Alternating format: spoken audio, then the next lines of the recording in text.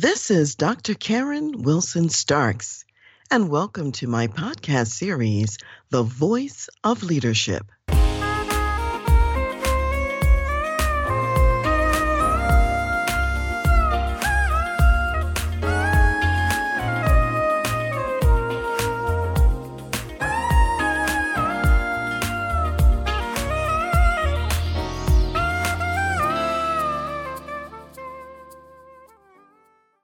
Today, I want to spend some time talking about the subject of people and profits. And I want to remind you that we've been talking a lot about leadership legacy, how important it is to develop your people, develop your organization, and also develop yourself.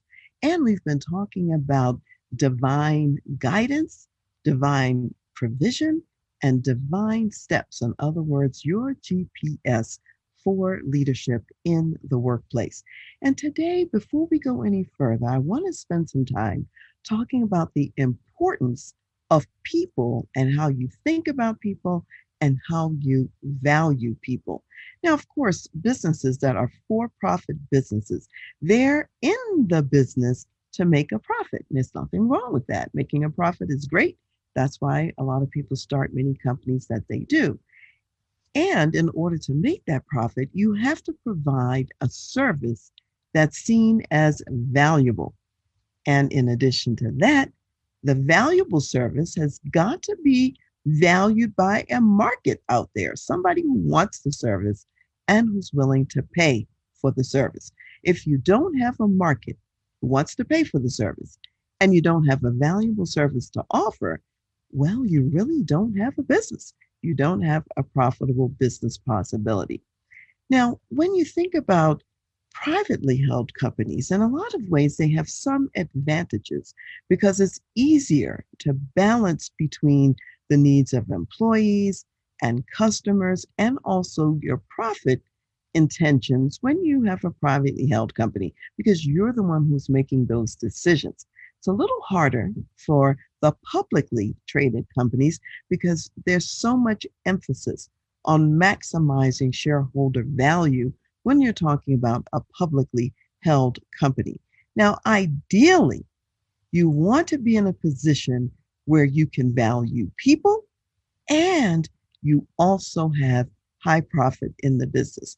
Both people and profit is the preferred place to be. And in most cases, that is actually a possibility.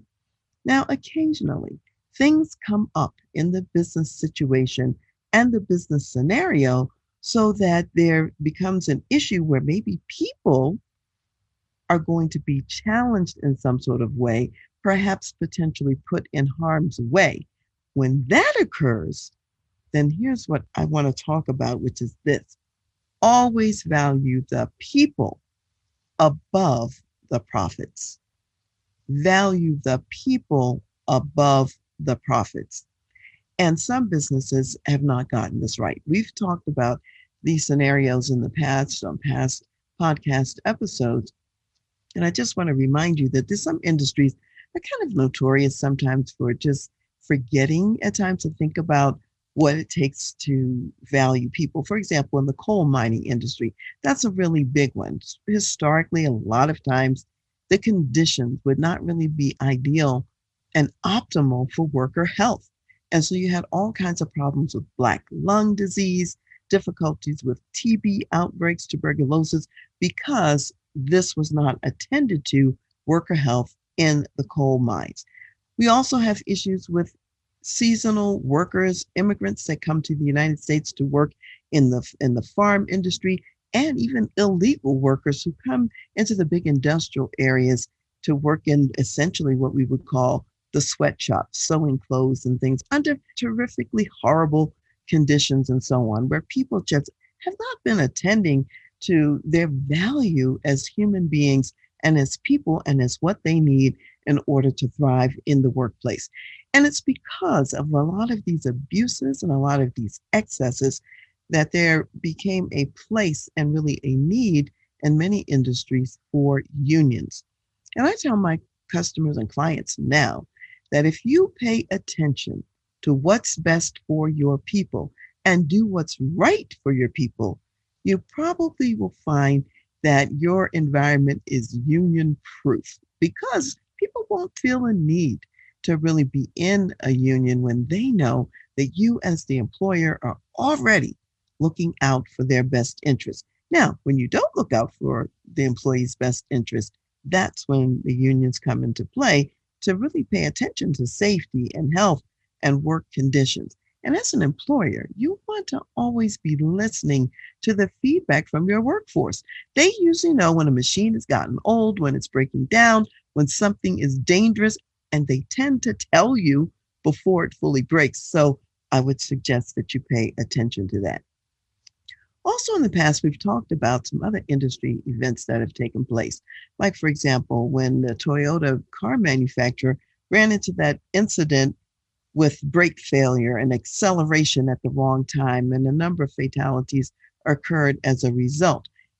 One of the mistakes that Toyota made at the time is they did not respond quickly to feedback that they were receiving. And because they were trying so hard to get to the market so fast, they didn't emphasize to the same degree as they had in the past the whole issue of quality. And so as a result, the reputation that they had spent years building, and that was a stellar reputation to the point that when the consumer index guides came out, they would automatically give Toyota great grades before even looking deeply into it because that was their reputation. And of course, just by making some strategic wrong decisions, you can knock yourself out of the game in a sense. And so they've had to rebuild and they've had to go back to their emphasis on quality and putting in a quality culture in the organization. We also talked a little bit about the Tylenol crisis in the past, back in the 1980s, when somehow or another a batch of Tylenol capsules had been laced with cyanide. They never did find who did that, by the way. However, about 7 people died in the Chicago area, roughly, or had been affiliated with the Chicago area. And Tylenol, they valued people above profits. And Tylenol was this company under the Johnson & Johnson umbrella.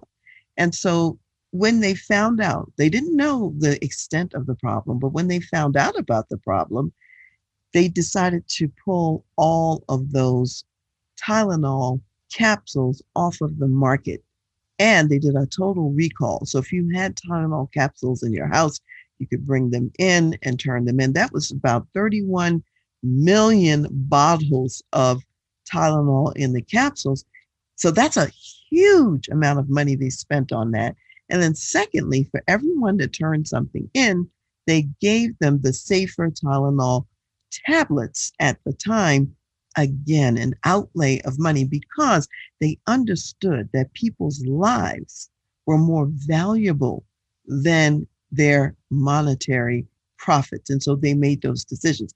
As a result, they were able, even with that crisis, to maintain their reputation in the marketplace. In fact, to enhance it because they made really good decisions about that situation.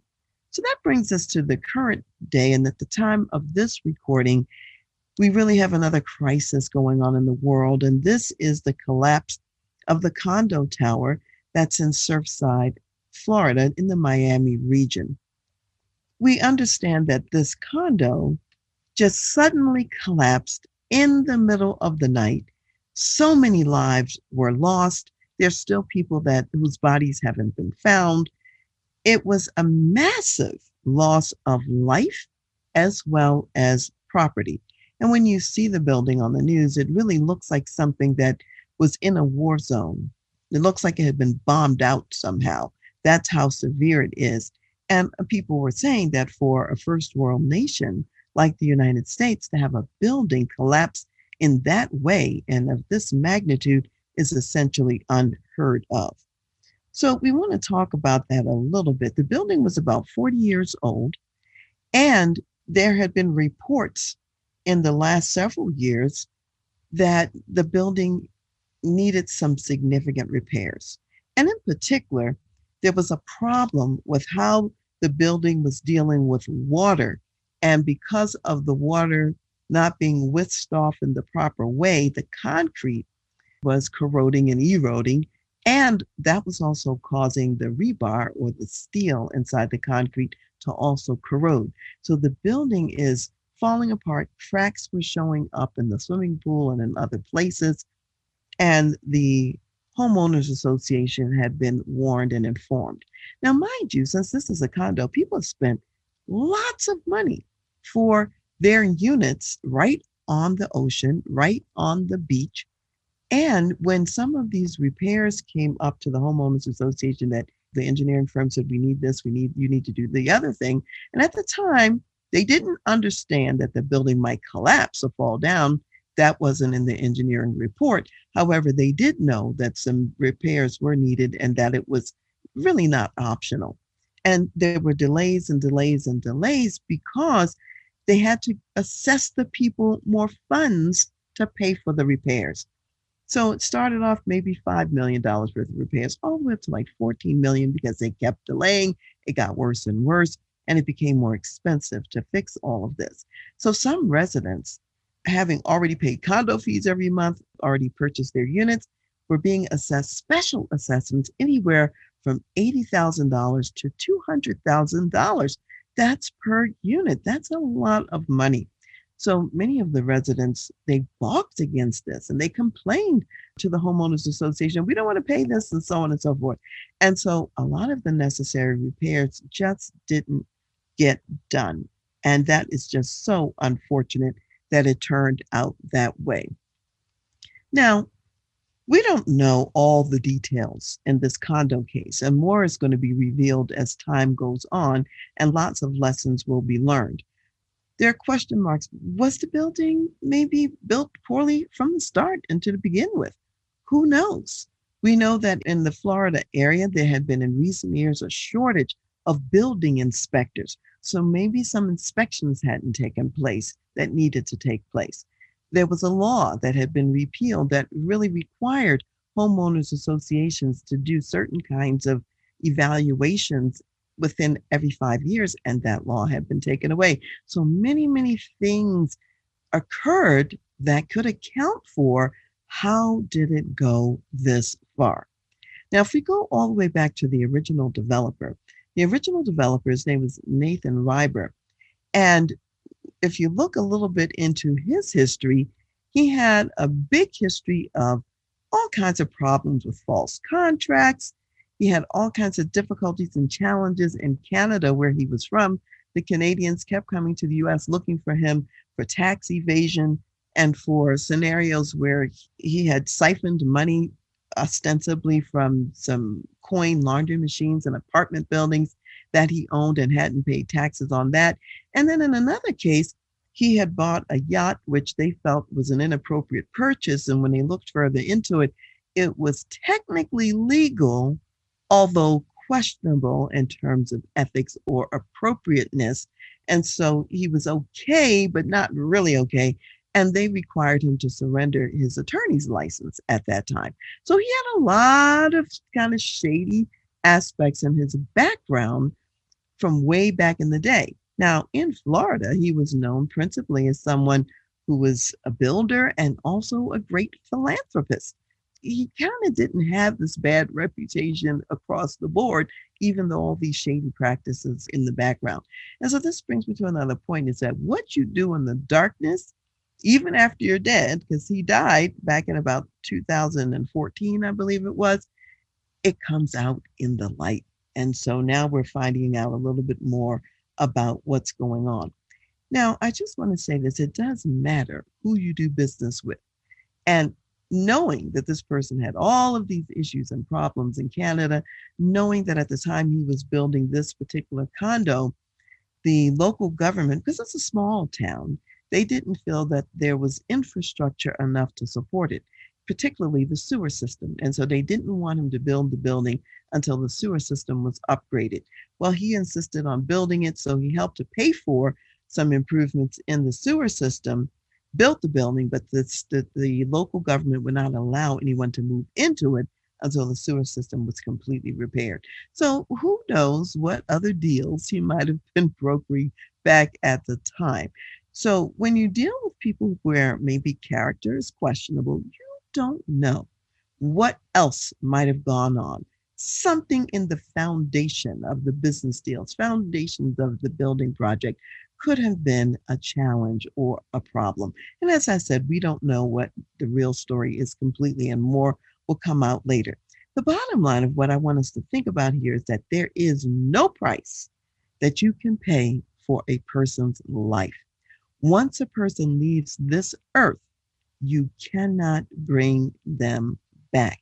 You can always build another building. You can always get more money. You can always get more things. But as far as people, we're irreplaceable.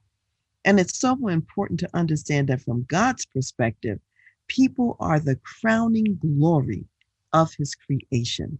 When he created man and then he created woman out of man, he created them when she called man, man and woman, man.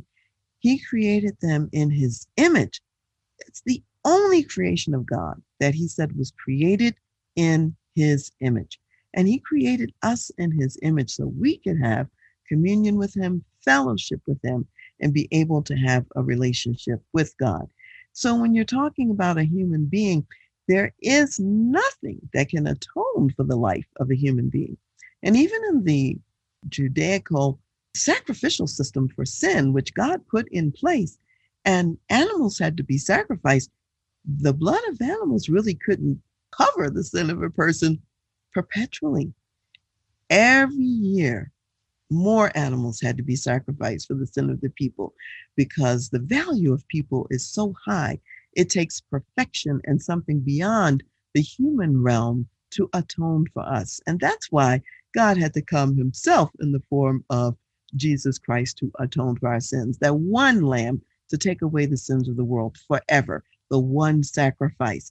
And so we as people, even if you take my life away because of something I might have done to your relative or loved one, it still doesn't bring that loved one back or truly make a difference in the grand scheme of things. So the value of people is huge. And I would say this, even if you know something's gone wrong, and sometimes things go wrong and it's not our fault, things just happen. And other times things go wrong because we made poor decisions. Maybe we built a building that was not built well, didn't have the right codes adhered to or the right kind of materials or equipment. So sometimes we're at fault and sometimes we're not. And yet we are responsible. So when we find out that there's a problem or there's something wrong, even if it's going to cost you, it's better to value the people and do the right thing. And most of the time, it will cost you less than it costs later when you wait and magnify the problem, increase the loss of life, increase the loss of property. One of the incidents in King David's life was that he had numbered the people. And this was a sin against God. He was not supposed to number the people. And even his military leaders warned him and said, King David, are you sure you really want to do this? But he did it anyway. And so he had a punishment. God says, look, you numbered the people. And you might be wondering, well, what was so bad about that?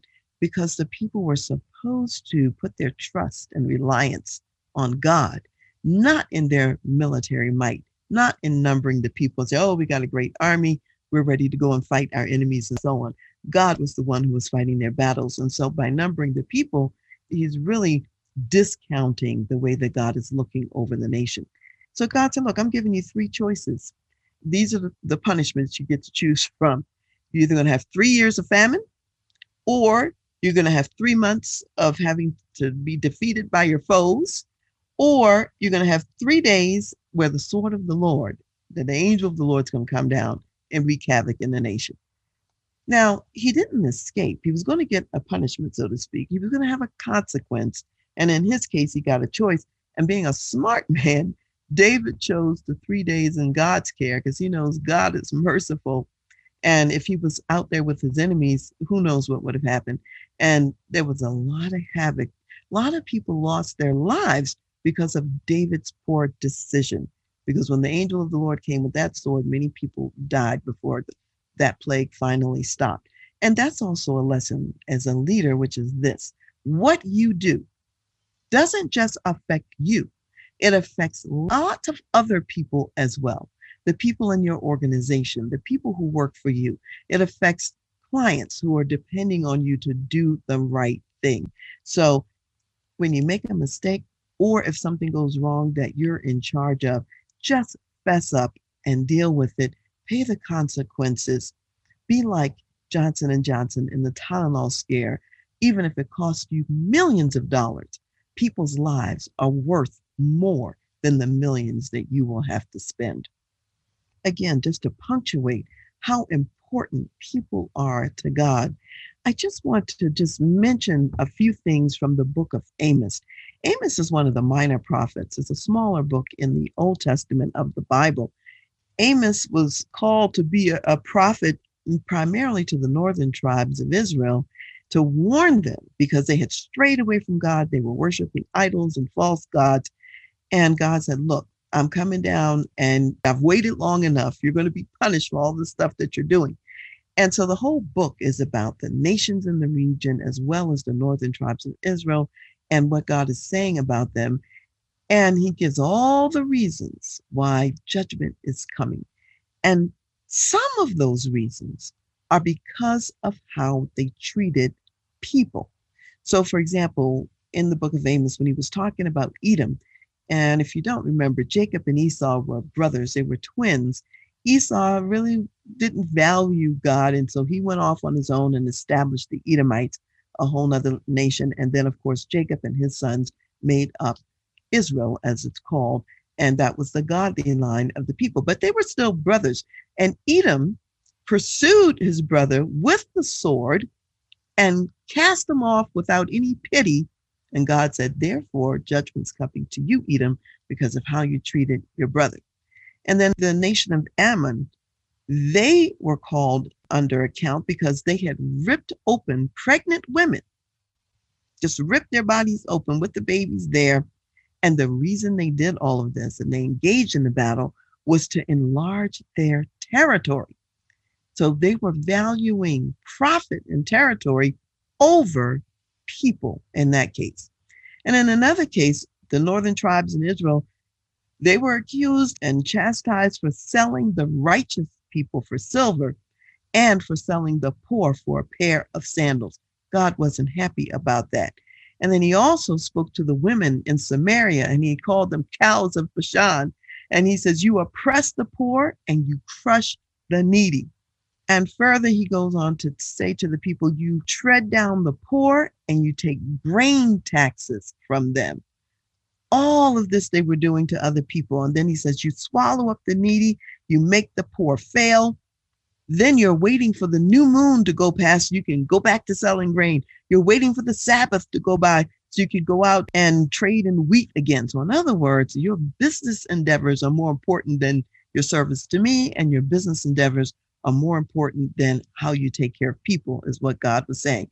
And he also went on to say, then you're falsifying scales. You're using the wrong measurements. And by doing that, you're defrauding the people. You're cheating the people because the scale is supposed to be measuring a pound and maybe you've cut off and cheated them maybe a quarter of a pound on that. So for all of these things, the Lord said, therefore judgment is coming. It's not going to wait anymore. You are going to be taken into captivity. That's how much he cares about what we do to each other down here. And even Cain, the first murderer in the world, when he killed his brother Abel, God said, his blood is crying out from the ground, and I hear him speaking and calling out to me because of what you have done. Every hair on our head is numbered. God knows them all. That's how much he's caring for us and is paying attention. So in your business dealings, ideally, and I pray for you in your business, that you will be able to have the benefit of people and the benefit of profit. And when there becomes sort of an imbalance and there's a choice, always value people over profit. So I want to remind you that this month, I am inviting those of you who are in mid to large size corporations and you're Christian executives and you're working in a secular workplace. I am interviewing you this month So please do contact me to request an interview. You can reach me at Dr. Karen, Karen, at transleadership.com. I want to know about your leadership journey, what you're experiencing, and what's important to you, and what's going on in your work life. So please, if you fit that demographic, do write to me and we'll set up a time for me to interview you. And I want to close today's segment with just a reminder about how God views man and views us as people. This comes from Psalm, the 8th chapter, starting with verse 4, and it says, "What is man that you are mindful of him, and the Son of Man that you visit him? For you have made him a little lower than the angels, and you have crowned him with glory and honor. You have made him to have dominion over the works of your hands. You have put all things under his feet, all sheep and oxen, even the beasts of the field, the birds of the air, and the fish of the sea that pass through the paths of the sea. O Lord our God, how excellent is your name in all the earth." So if you ever doubt how important we are to God, that's how important we are. And he's put us in charge to make good decisions and to follow his guidance and his leading.